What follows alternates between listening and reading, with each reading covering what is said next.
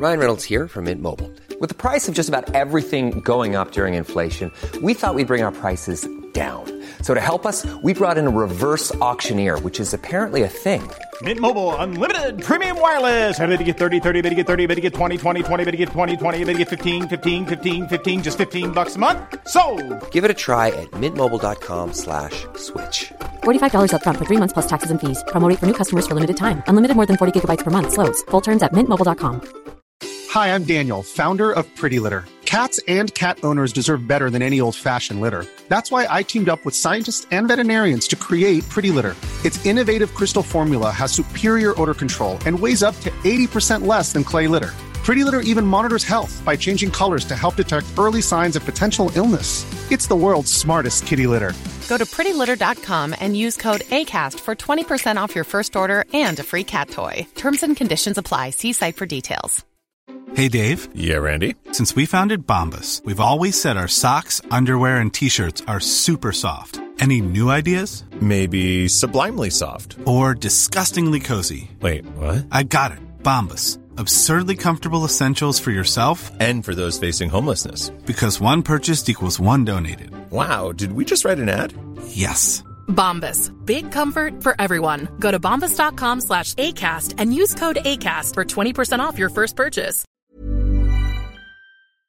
Hello and welcome to episode 162 of the world's first Paul Weller fan podcast. I'm Dan Jennings, and 10 years ago, I gave up my live streaming career as a radio presenter with one big regret. Never getting to interview my hero, the legendary singer, songwriter, and musician, Paul Weller. This podcast exists purely to solve that issue. Welcome to Desperately Seeking Paul. On this episode, I'm joined by Ian Stone, a man who is not only an award-winning stand-up comedian, he also happens to be a broadcaster and podcaster. And yes, he's an award-winning one at that, damn it. In 2020, he published his first book, To Be Someone, a memoir about one teenager's obsession with the Jam. Paul Weller commented, "I really like this book. I'd forgotten how shit it was in the 70s. Let's get into it.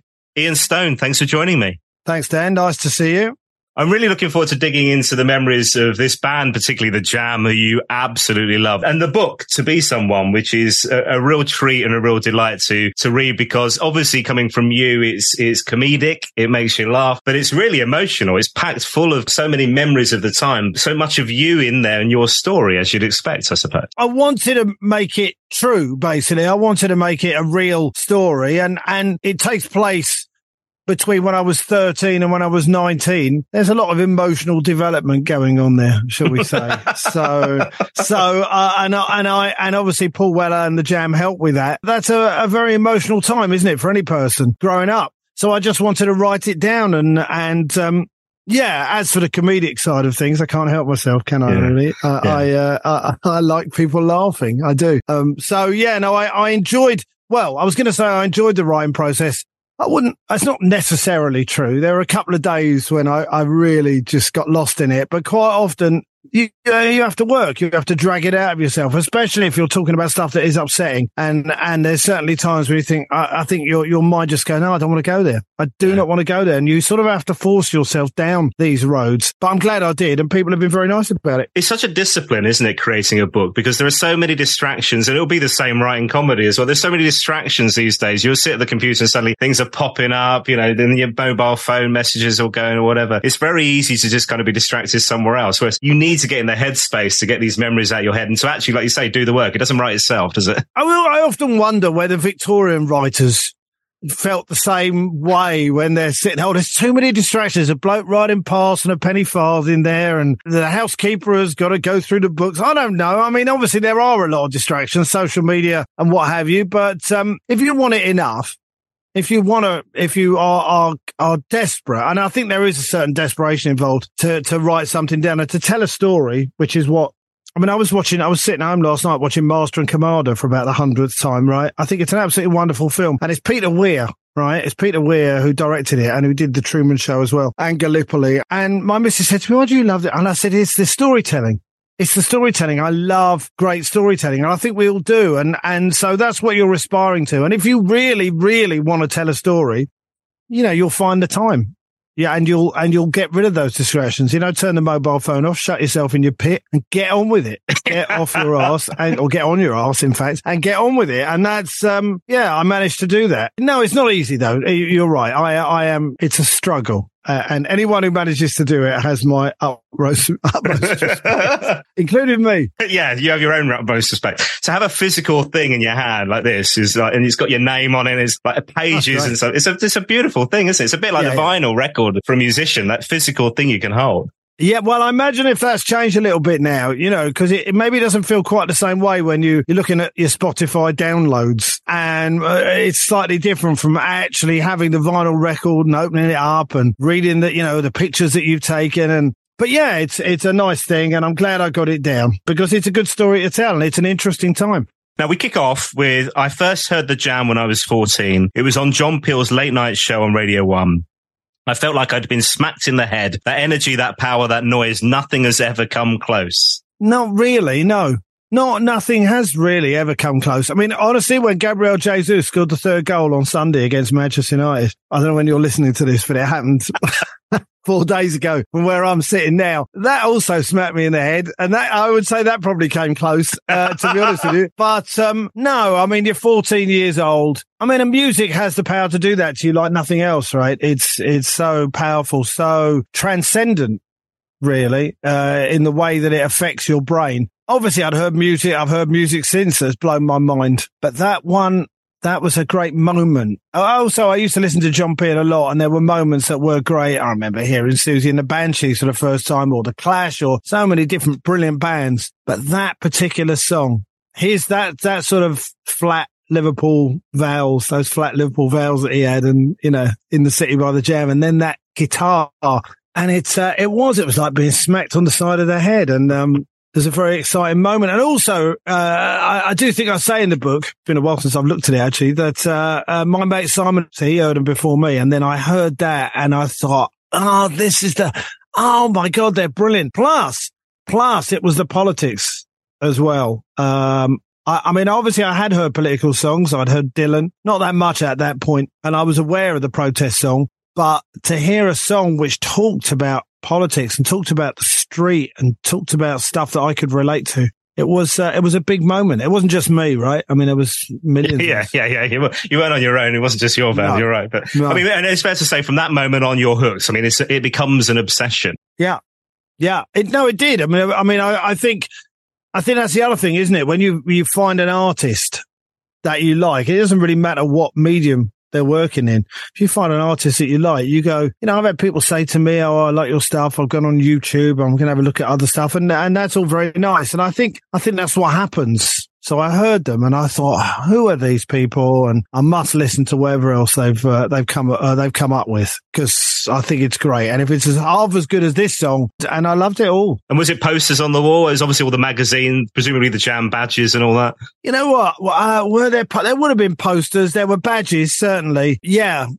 Anytime we was on the cover of a magazine, when it was NME or possibly Sounds was a bit more pop, wasn't it, really, than NME. Yeah, you obsess about an artist, don't you? And you just want to hear everything they've got to say, whether it's musical or just interviews, because you're just you're drinking from that fountain, aren't you? Imbibe that wisdom as you see it. I've said in the book, I mean, Paul was 4, 5, 6 years older than me. I'm not sure how much older than me. Not much older than me, though. And so that was a big thing for me, because up to that point, adults had just seemed like aliens. And then suddenly this is a guy who is an adult, albeit a very young one, but he's talking about stuff that I can actually relate to. And that had not happened before. That's a big moment for a 13, 14-year-old, whatever I was. And at that point, there then becomes quite a bit of nagging to get to see them live, right? So a lot of sulking, a lot of shouting you mentioned in the book about wanting to go and not being allowed by your mum, right? No, my mum, it was a strange rule, really, seeing as she let me go off every Saturday to go and watch Arsenal in all these far-flung places around the UK. So I'd say to her 9 o'clock or 8 o'clock on a Saturday morning, I'm going to Stoke today. We got Stoke away. And she'd go, bye, dear, have a nice day. And she'd have no idea of the danger I was putting myself in, getting chased by a load of Liverpool fans 3 miles back to Lime Street Station, getting knocked over by a police horse in Derby, getting into scraps and all that sort of stuff. And that apparently was fine, I guess, because she didn't know what was going on. But going into central London at night to go and watch a band, no. So odd rules, really, and I resented it. And I let her know that I resented it for a year and a bit. So eventually and you see them a lot of times, so we'll talk about that, but eventually she lets you go. So the first gig was, what was their music machine? Yes, it was a music machine. Now I believe it's called Coco. It's in Mornington Crescent, just at Camden High Street. And December the 21st, I think, 1978, we broke up from school. That day we broke up because I used to go to school up the road in Jewish Free School in Camden. So we broke up from school, came home, got the bus down to Camden Town, went home to West Hendon, got changed, and then out we went, me and Simon, and I think Robert Fraser, my friend, went along. I don't know who got tickets. Simon, I think, might have got tickets, and we went, and it was a late night gig as well. Simon's mum came to pick us up afterwards, which was very nice. We were only 14, 14, 15. And, there was no issues apparently with us going into a licensed establishment. I don't quite know. It was a much more laissez-faire attitude to children and alcohol back then, I guess. But in we went, and we weren't the only ones, by the way, and we weren't the youngest either. Yeah, it was my first time. I mean, it wasn't my first time seeing live music because I've been to Rock Against Racism, earlier that year. We had the march and the Clash played, and Billy Bragg and Sham 69, weirdly, seeing as they had possibly the most racist following of any band. I saw them as well, and I talk about that in the book. But so it wasn't the first live music I'd seen, but this was the first indoor live event. And I can remember. I mean, it's weird how much of memory I've thought about this quite deeply, and I've written about it in great detail in the book. So I've dragged up those memories, but dragged or dredged. I think it was the mixture of the two. Anyway, I've managed to pull up those memories. So I can remember a lot about the evening. I remember the support bands, which were Jab, who were a sort of rock reggae band. I was listening to them again recently, pretty good actually. Gang of Four, who had a song, something about a tourist. I don't remember a huge amount about them, to be honest with you. And Shane McGowan. He was, at the time, I think the band were called the Nipple Erectors, but they then became Pogue Mahone and then the Pogues. And Shane was wearing a tutu and looked like he'd possibly had a drink. I mean, it's not a massive stretch to think that might have been the case. And then I remember so clearly that the roadies came on and cleared off the last band stuff. And then it was that very sort of stark, just a couple of microphones and the drum kit, and then the sign behind them, the Jam. And then they played a load of old soul classics. They played Land of a Thousand Dances, Wilson Pickett, which is still just such a great song anyway, and that voice and that energy of it. And then John Weller. I didn't know who this was. It's Paul Weller's dad walks on and went, please welcome the best fucking band in the world, the Jam. And then they came on and they started playing It's Too Bad. I mean, actually, weirdly, I didn't remember this, but I looked up the set list when I was sort of researching the book, and they played It's Too Bad, and I was about 10 foot away, and blew my tiny mind. How did it compare to being on the terraces? That's an interesting question. I think that word I use, that transcendence, is the word abrogation of self. You're a much smaller part of something much bigger than you. You know, I go to music festivals. I go to Glastonbury when I can. I go and I saw Blur in Wembley in July, and I love being part of that because and obviously it's so weird for me to say this, but I like being part of it because it's not about you. And I like it being about me, obviously, but I think it's good for you and good for the soul for it not to be about you. And obviously, even then, it is partly about you because you're part of the whole event. You know, the reason that those gigs are so good and those football matches are so good is because you are committed to it. You are, you believe in the story that you're being told. We're back to stories again, right? And, how does it compare? It's a similar thing, I think, actually. I mean, not everyone goes for the football. There are even some people who don't really go for live music, and I genuinely don't understand that. I can't get my head around it. But, it is a transcendent thing. And I like that feeling. I like being part of something larger than myself. I guess there's less risk of disappointment at a gig, right? Or mass disappointment. Yeah, no. I mean, there's more jeopardy. go to football. There's no doubt about that. If the Jam turn up, and if I imagine if I went to the Jam gig and it was a bit shit, and we left 10 minutes before the end. We didn't really turn up today, but hopefully next week they'll play their instruments properly and they'll sing. Yeah, no, there is that. There is more jeopardy in football. There's no getting away from it, but as part of the fun, of course. Yeah, of course. Whereas with live music, especially if you're a fan of the band and they turn up, it doesn't really matter what they play. You're going to like the stuff, but if you're really into them, it's greatest hits, whatever, isn't it, really? Because you love all the songs, and I did love all the songs. Yeah, I've never really compared the two, but there are obviously similarities. But also remember, this was the first time that I'd been to a gig as well. I mean, obviously, it's not like, I don't think it's quite like taking drugs and chasing a high. I think it's a slightly different thing. I saw the Foo Fighters at Glastonbury this year. I really like him, right? But more than that, I really like Dave Grohl. I like him and what he's been through, and I feel for him, And so to see him happy on stage and to see all these happy people and to be part of that and to sing along with the songs, it never really gets old, that, to be honest with you. And I might be one of the older people in the field, but I don't care. I'm happy there. And I think that feeling has stayed with me from when I was 14 to now. I will say this, that if Paul and the boys ever did reform, and I was watching them, that would be a different level of happiness, I think. They must have had big offers,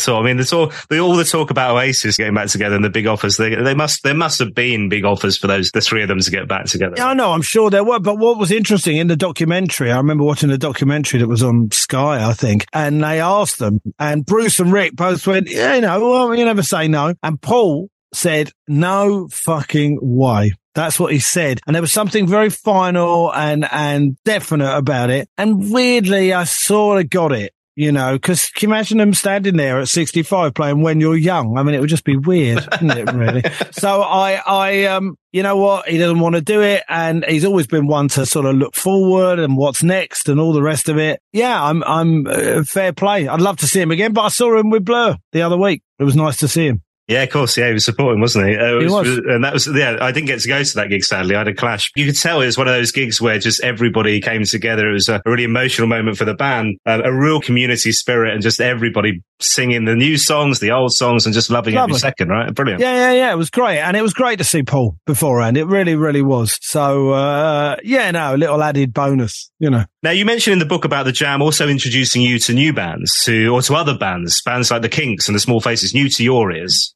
Yeah, I mean, I think it might be different now because you've got Spotify playlists and there are, if you like this, you might like this, on the algorithms. Whereas it was a bit more, you had to search around a little bit. But I remember, buying David Watts on a single, on vinyl, obviously, and seeing that it was written by, Ray Davies and possibly his brother as well, but I can't, possibly Dave. But anyway, Ray Davies. And I thought, who's that?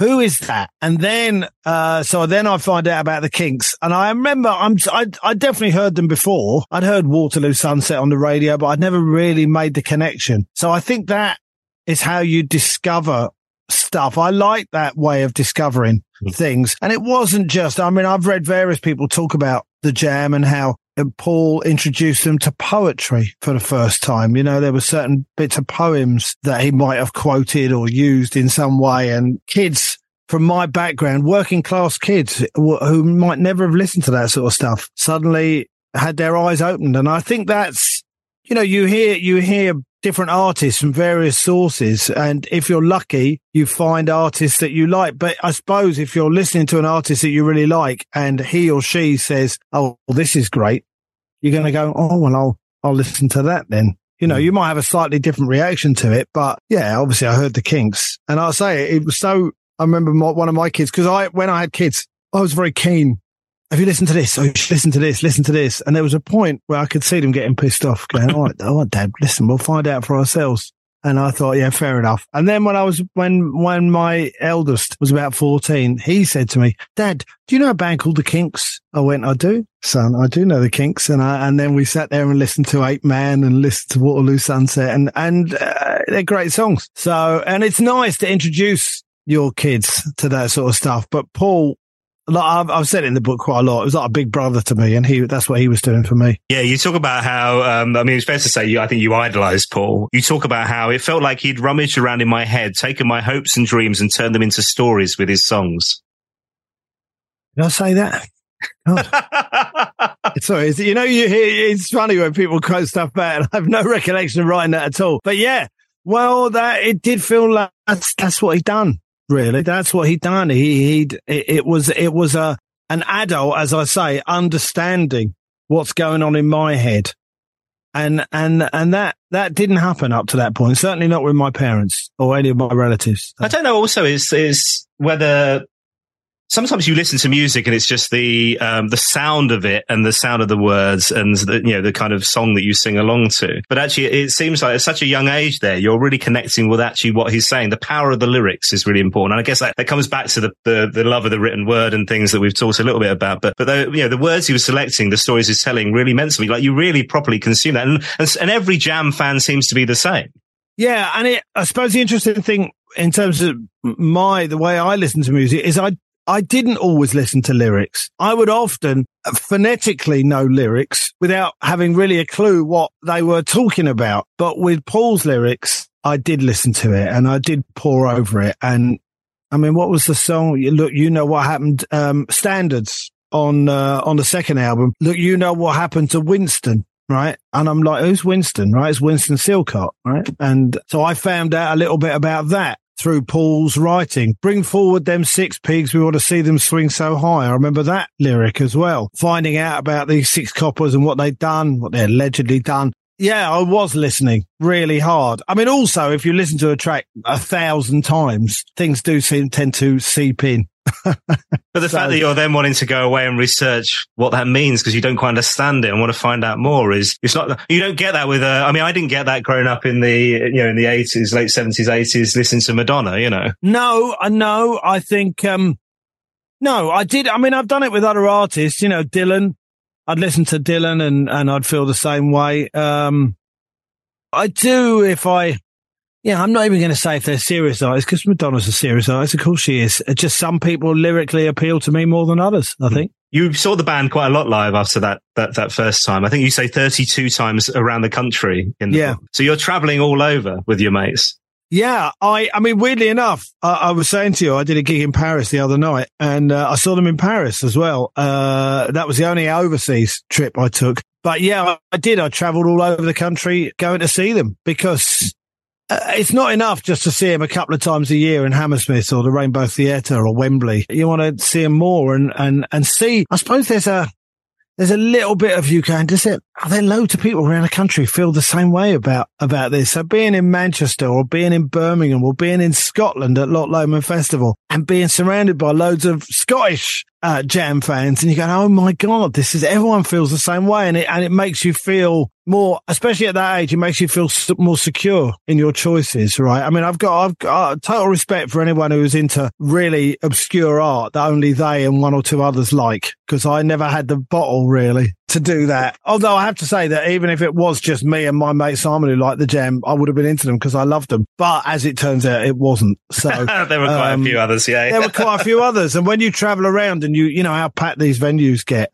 Yeah, plus, and I was used to traveling about, as I said, because I was going to football all over the country. So it wasn't difficult for me. It wasn't expensive to get on a train. I imagine I bunked the fare once or twice as well, to be honest with you. So it wasn't expensive at all on those occasions. I'm sorry, British Rail. But I'm sure you'd have spent my money terribly. So I really have no regrets, actually, when I think about it. But yeah, I travelled around and I was used to travelling around because of the football. So it wasn't an issue for me and I get to see the band. Yeah. And you're one of those fans who, I mean, this has come up on the podcast, as you'd expect a lot, the sound check, the fact that the fans are getting into the sound checks. I mean, it's amazing that. And I, that would not happen now. I don't think things are too tightly controlled and all the rest of it. But I just remember being outside.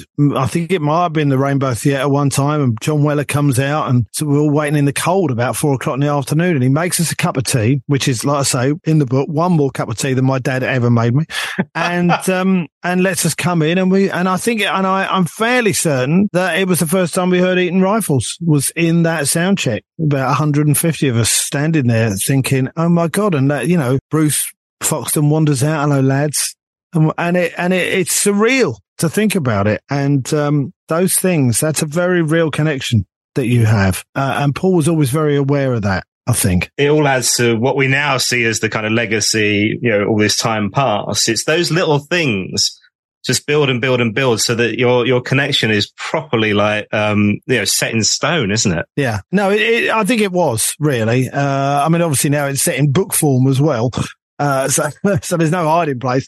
It's such a formative time in your life, I think. And, 13 to 19. So I think that the friendships, they don't always,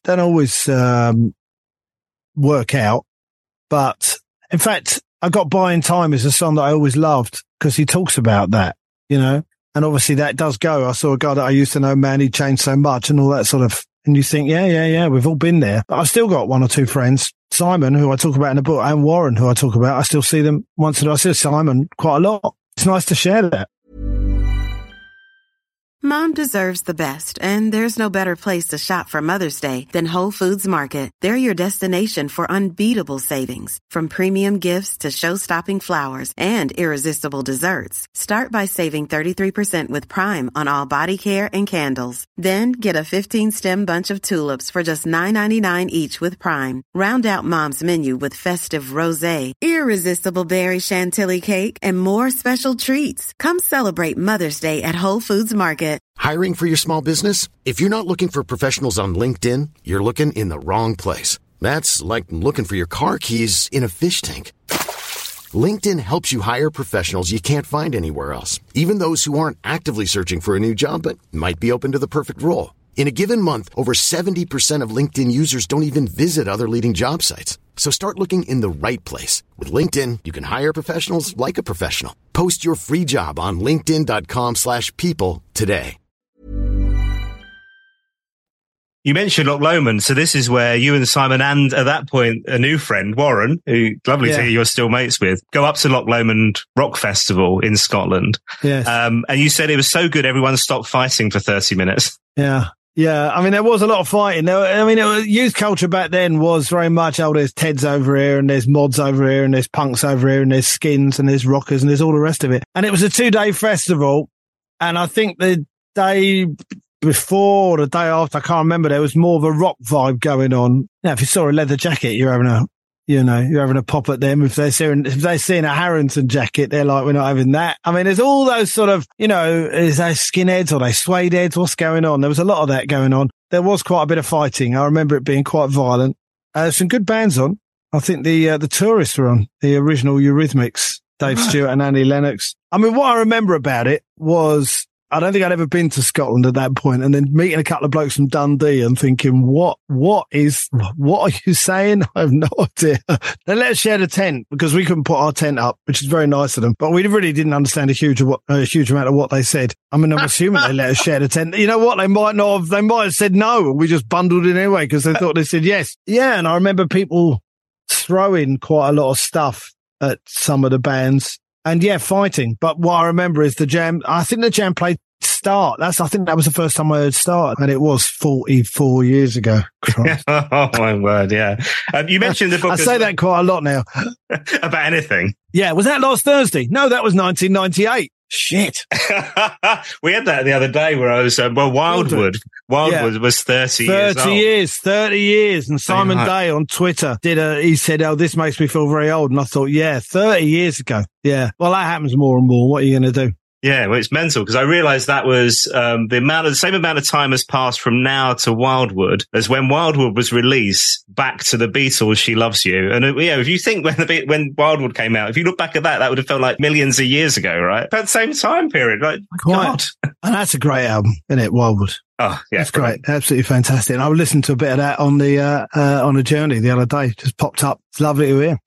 And your love of Weller has never gone away. So we'll talk more about the Jam in a second, but we should touch on the solo stuff and the style counts on that. This has continued all the way through. I'm guessing not to that obsession. No. And there was quite a period when I wasn't that into him. The Style Council stuff, I was still angry really with him for breaking up the band because I needed, and to be honest, still need sometimes, angry guys on guitars. You know, I always loved the way he attacked the guitar. I genuinely did. And I remember watching Jules Holland, one night, and, the guy from Blur did a song called Freaking Out. I can't remember the name of the, Graham Coxon, yeah. Graham Coxon. And the way that he attacked the guitar in that song, it really reminded me of Weller. You know, like he hated it. And I absolutely loved that, the way that he did that. So when they stopped playing the Jam and suddenly it's the Style Council, and I just wasn't ready for that. You know, I genuinely wasn't. So I just went, I'm not having it. Obviously now I acknowledge that there's some absolutely great songs. Walls Come Tumbling Down is a brilliant soul tune, isn't it? Really, it's absolutely brilliant. But at the time I wasn't having it. So I moved on to other stuff for quite a few years and it's never been quite the same, but that's all right. That's all right. We've, you know, settled down into a very nice, loving relationship, really. And I know, and that's, listen, the fact that I really liked it and he gave me a quote for the front cover. I mean, that's a lovely moment, you know, when he phoned me up.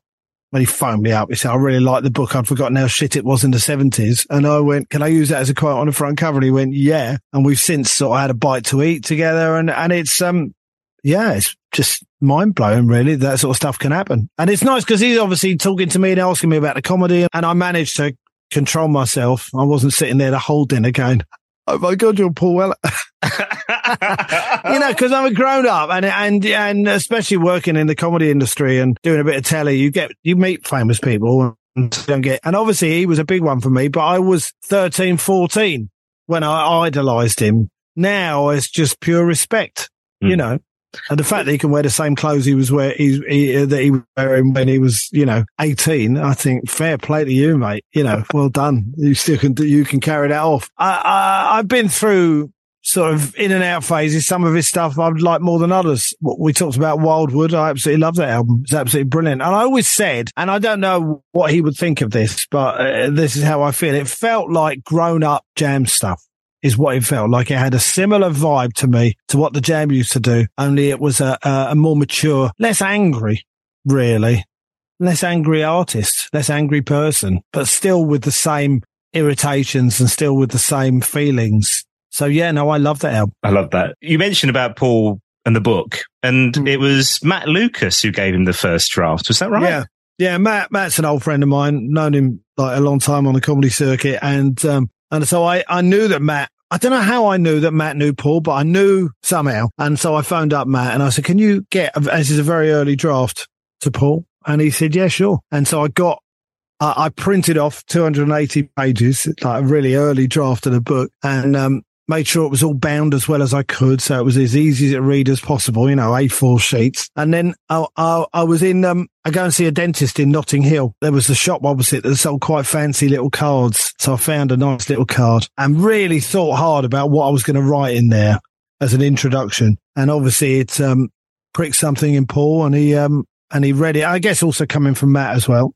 And then I'm getting screenshots from Matt, from Paul's text to Matt saying, I love your mates, but I'm going to call him up. And then he rang. And that was a very odd half an hour. I also want to know how the connection with Paul and Matt's come about. That's brilliant. I mean, yeah, listen, Matt has been doing very well for a long time, and who knows, some TV show. And I think I gave Matt his first 10-minute slot.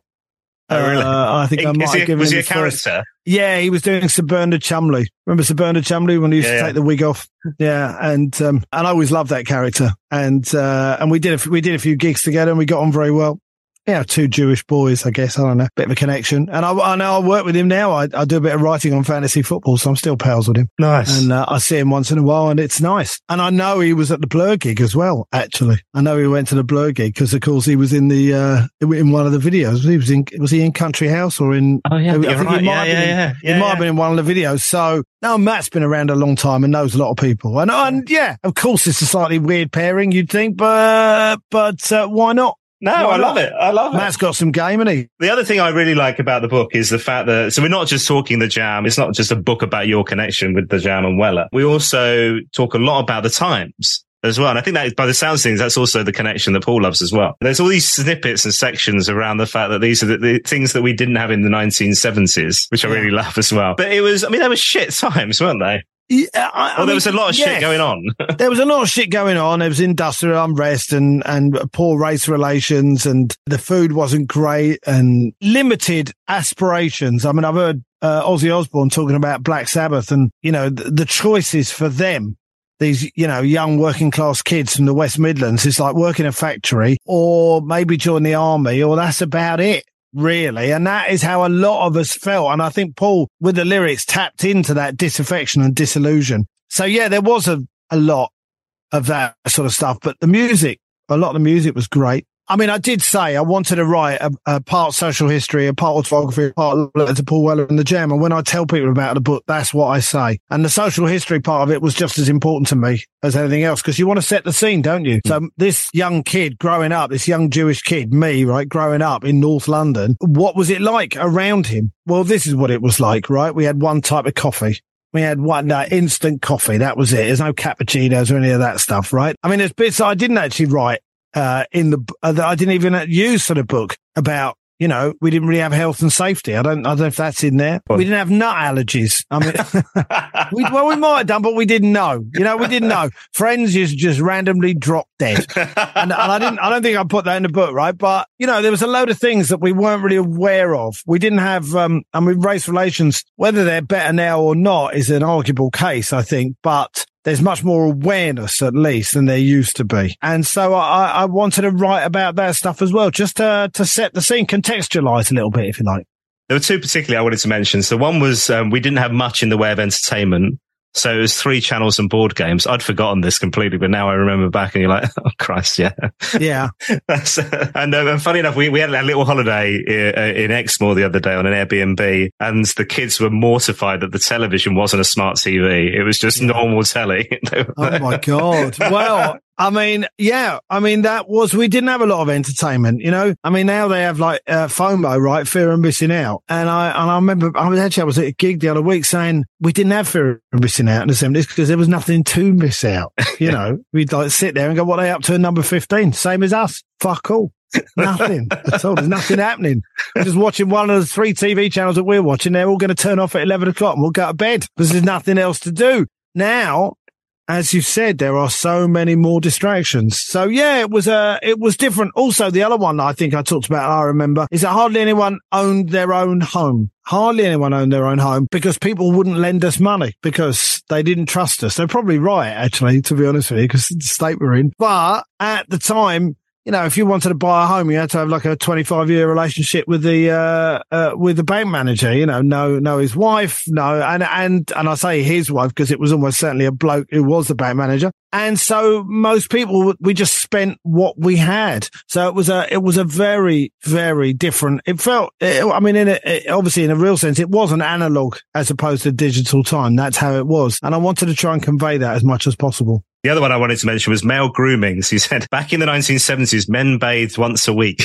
Well, my dad bathed once a week. So I'm assuming that was probably the same for most men. They'd put some pomade or Brill cream generally in their hair, which is why you had those things on the back of sofas and chairs, antimacassars they were called, right? The kids are switching off in droves at this point, right? But anyway, you had these things on the back of, like the kids are listening, you had these things on the back of chairs because men would sit in chairs and lean back and all this grease on their hair would get on the sofa or on the chair. So you would put this thing down, which is like a placemat on the back of the chair. So it would all go on there instead.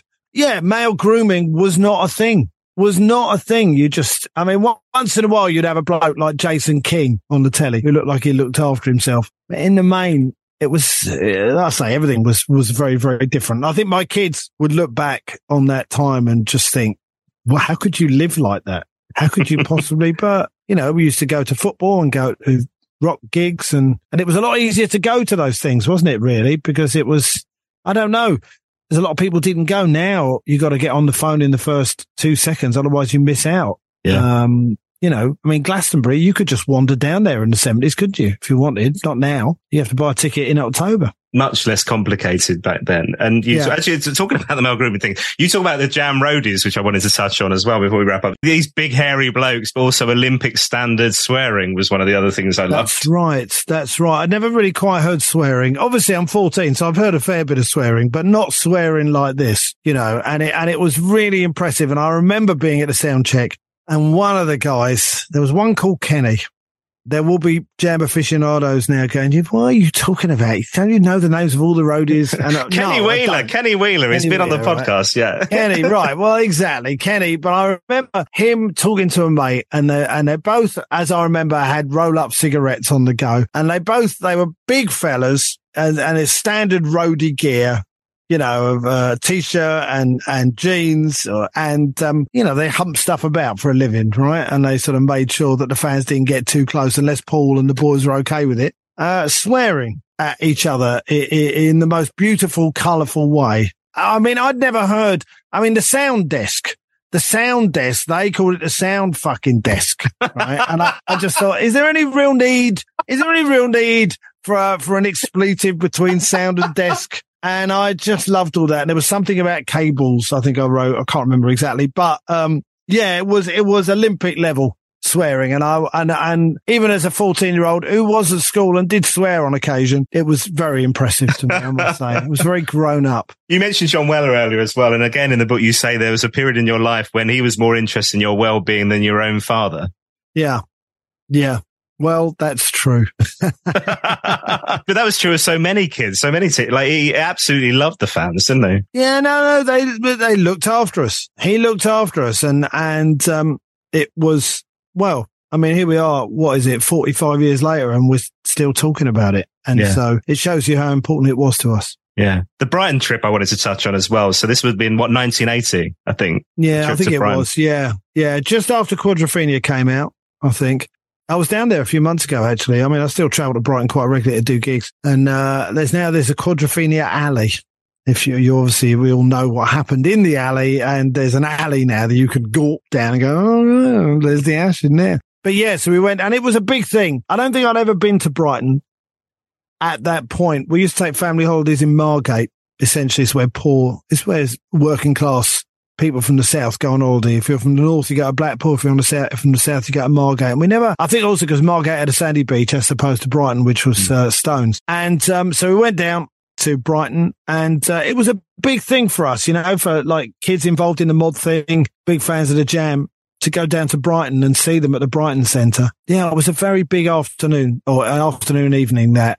And then obviously to top it off, being in the Grand later on and meeting Paul briefly when we're getting thrown out, and Paul goes, no, these lads are with me. And I mean, you can imagine, I'm 16 years old at the time, and Paul says that I'm with the band, even though, you know, it was just such a sweet thing for him to do. And that's the stuff. I mean, I imagine that comes up quite a lot on this podcast.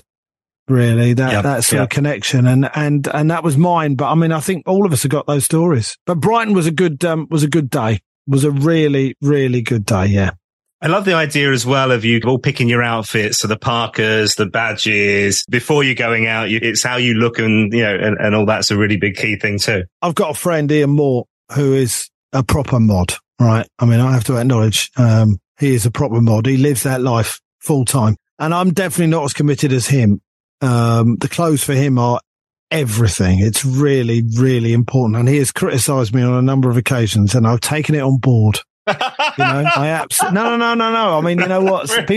Some people know what they're talking about, you know, and I'm absolutely up for taking criticism from someone who knows what they're talking about. But I still wanted to dress the best I could. Wanted to wear the right outfits. So you're thinking about the t-shirt. And, you know, when a few years ago, I interviewed Paul for a fashion magazine. We spent an hour and a half talking about clothes, or he spent an hour and a half talking about clothes. And he can remember outfits from when he was 7, right? Yeah. He can remember actual things that he wore from when he was 7. And that man could talk about clothes for a week without, I think pretty much every outfit, because we had about 7 or 8 pictures of him wearing different clothes, and he would talk about the thought process behind it and why he wore these shoes with this jacket or whatever. Yeah, he loves his clothes. And I think that to a certain extent, rubbed off on the rest of us. And obviously it was a sort of mod look, you know, so you're going to wear a parka or you're going to wear a Harrington jacket, you know, are you going to wear the suit? You're going to wear the 3-button suit, you know, the 2-tone thing, whatever, side vents, I don't know, all the stuff that,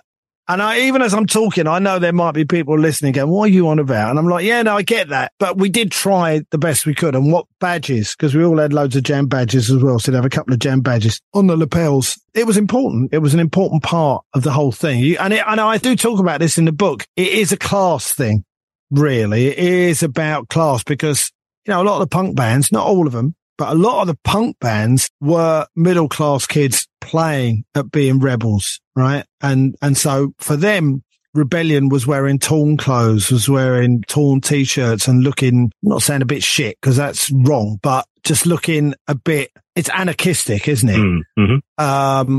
Whereas with Paul and the boys, it's more about looking your best, you know, it's like, you know, on the weekend, you get dressed up, you wear your Sunday best and that I think that's what the Jam were about as well, wasn't it? And so you wanted to look your best for them as well. The book finishes in 1982. So that point of which the Jam was split up, you would have been 19? There's a really nice theory in the book that I just quickly wanted to talk about where you said that when you're young, the band or artist that you choose to follow reflects your inner needs. Yeah. I was talking about the fact that if you're not sure with your sexuality, Bowie might have been the guy for you, really. And it did feel like that a little bit. Yeah, I'll stand by that. That sounds quite, like I know what I'm talking about, really, doesn't it? Really? I know. I think you're looking for artists, and it's not just bands, isn't it? You're looking for artists who fill something, a gap in your life, something that you need to try and make sense of things. Yeah, I do feel that.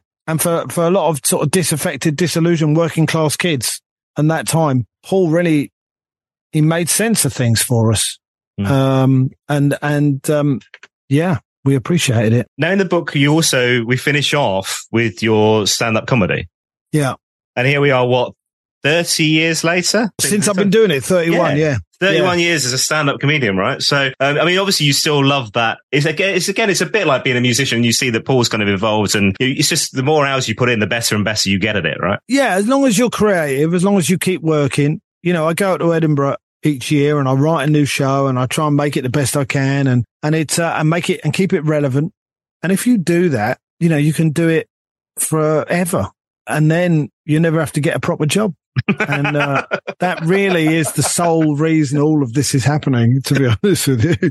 But I mean, that is a joke, but it also isn't a joke as well, to be honest. I do love it. And I wanted to say that in the book, that he opened those doors for me. I mean, obviously there were still a number of steps I had to take and a number of other people that I had to meet, not least my missus, before any of this sort of stuff would happen. But he was the first person really who opened my eyes to the possibility of something other than just a sort of a domestic drudgery, I suppose you could call it.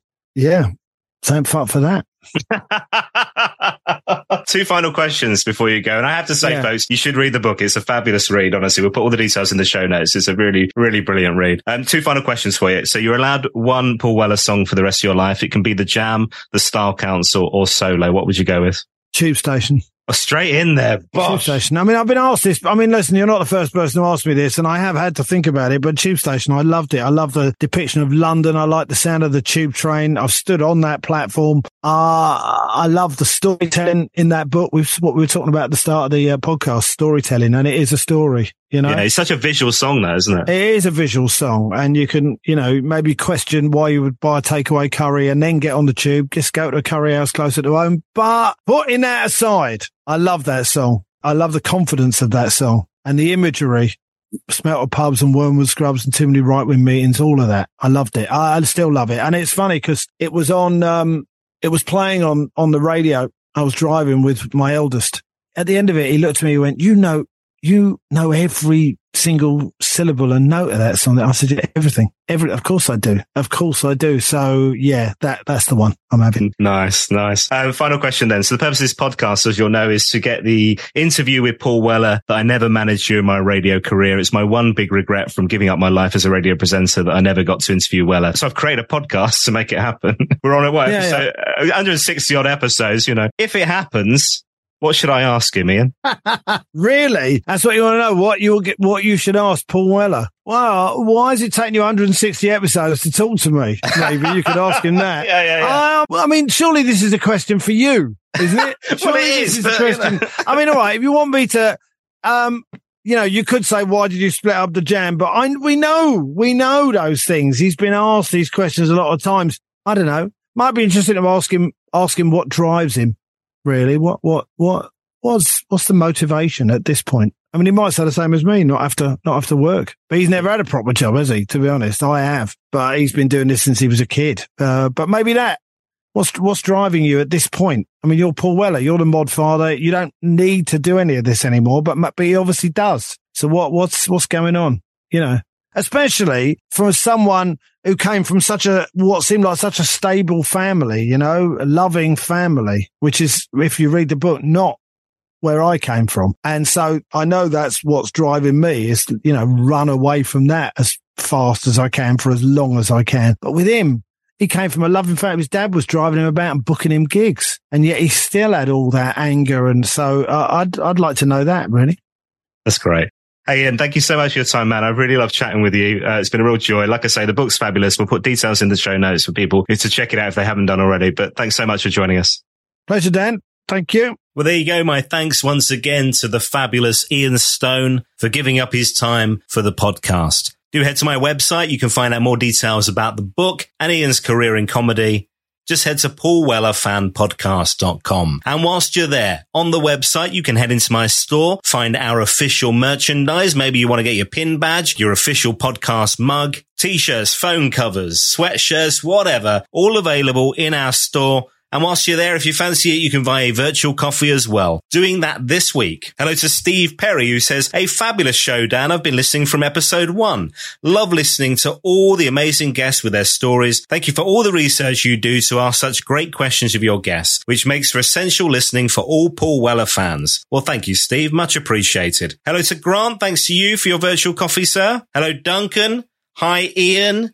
Hello to Sean Wilson. Hello to Rich Gill. Hey, John Reed. Thank you to you for your virtual coffee once again. Peter E. Much appreciated. Hello to Jamie Hunter, who says, hi, Dan. Your warm personality comes across so well on these brilliant podcasts that really put your guests at ease. Not to mention all the hard work that you're putting in. It's much appreciated. Thank you. Well, cheers, Jamie. Thanks to you for your message. If you want to get involved, just head online, paulwellerfanpodcast.com. You can get in touch on social media. You'll find me on Twitter or X, or whatever it's called. It's at WellerFanPod, or on Facebook and Instagram. Just search for Paul Weller Fan Podcast. On the next episode of the podcast, another very special conversation, a fabulous guest coming up. We're going to be talking to singer, songwriter, musician Billy Sullivan on the podcast, talking about his love of the Jam, Paul Weller, the Spitfires, his solo career, and more on the next episode of Desperately Seeking Paul.